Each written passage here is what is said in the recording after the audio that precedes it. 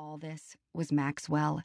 He'd sent us here on his private jet and called every day, even scored us a hotel for the next month that was walking distance from the convalescent hospital. Our new brother had thought of everything, and he made sure money was no object. All of a sudden, we had the best doctors, teams of people coming in to check on our father, scouring over his medical records.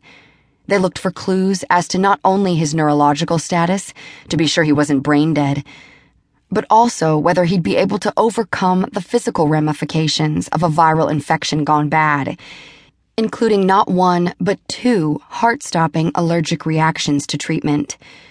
A few of the doctors feared the worst. Until the new teams of specialists arrived, the convalescent hospital had written off our dad, told us there was nothing more we could do, and recommended taking him off life support. Life support. Removing the support that gave him life. I couldn't do it. If I were in a similar circumstance, would Pops give up on me? Stop the machines from giving me that life-sustaining air? Hell would literally turn to ice before that happened. That man would stand over me and pump my chest and give me CPR non-stop if it would keep me alive, even for 1 minute.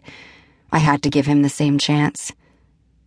"Good morning, Miss Saunders," Dr. McHottie said as he pulled Pops's chart from the end of the bed and scanned it.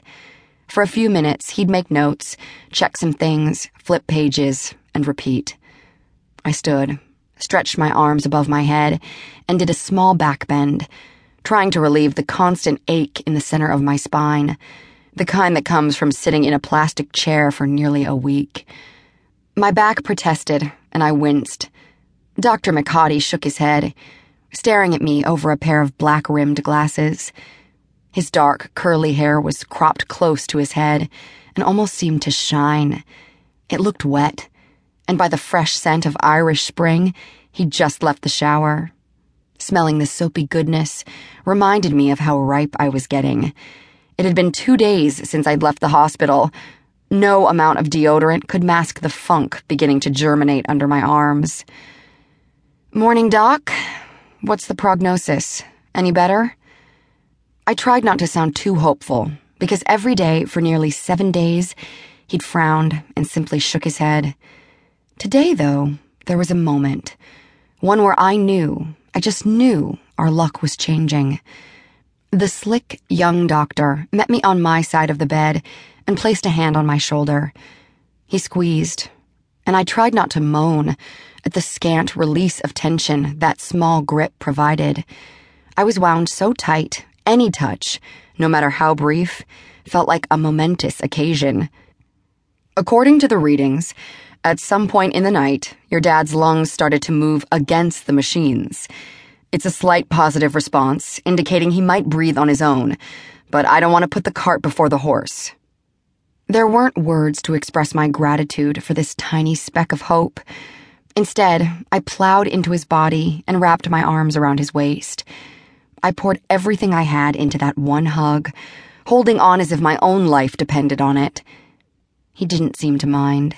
In fact, he held me, wrapped his arms around my body, keeping me against his chest. We stood there, a wrecked woman and a man of medicine, a healer. I leaned against that man and prayed God would grant him the ability to save my dad, regardless of whether or not he deserved it. I had to believe that everyone deserved a second chance. If he made it, I think Pops would agree. Maybe this would be the wake-up call he needed to realize that life was indeed worth living. A cell phone ring blasted into the euphoria that was my single positive moment in the better part of a week.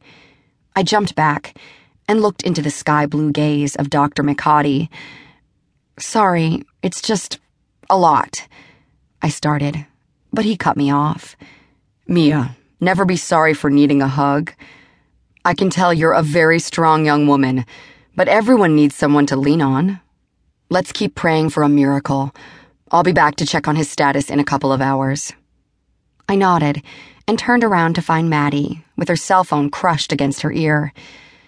Yeah, she's right here, Auntie." Maddie held out her cell phone as she pushed the blonde layers of bedhead back off her face.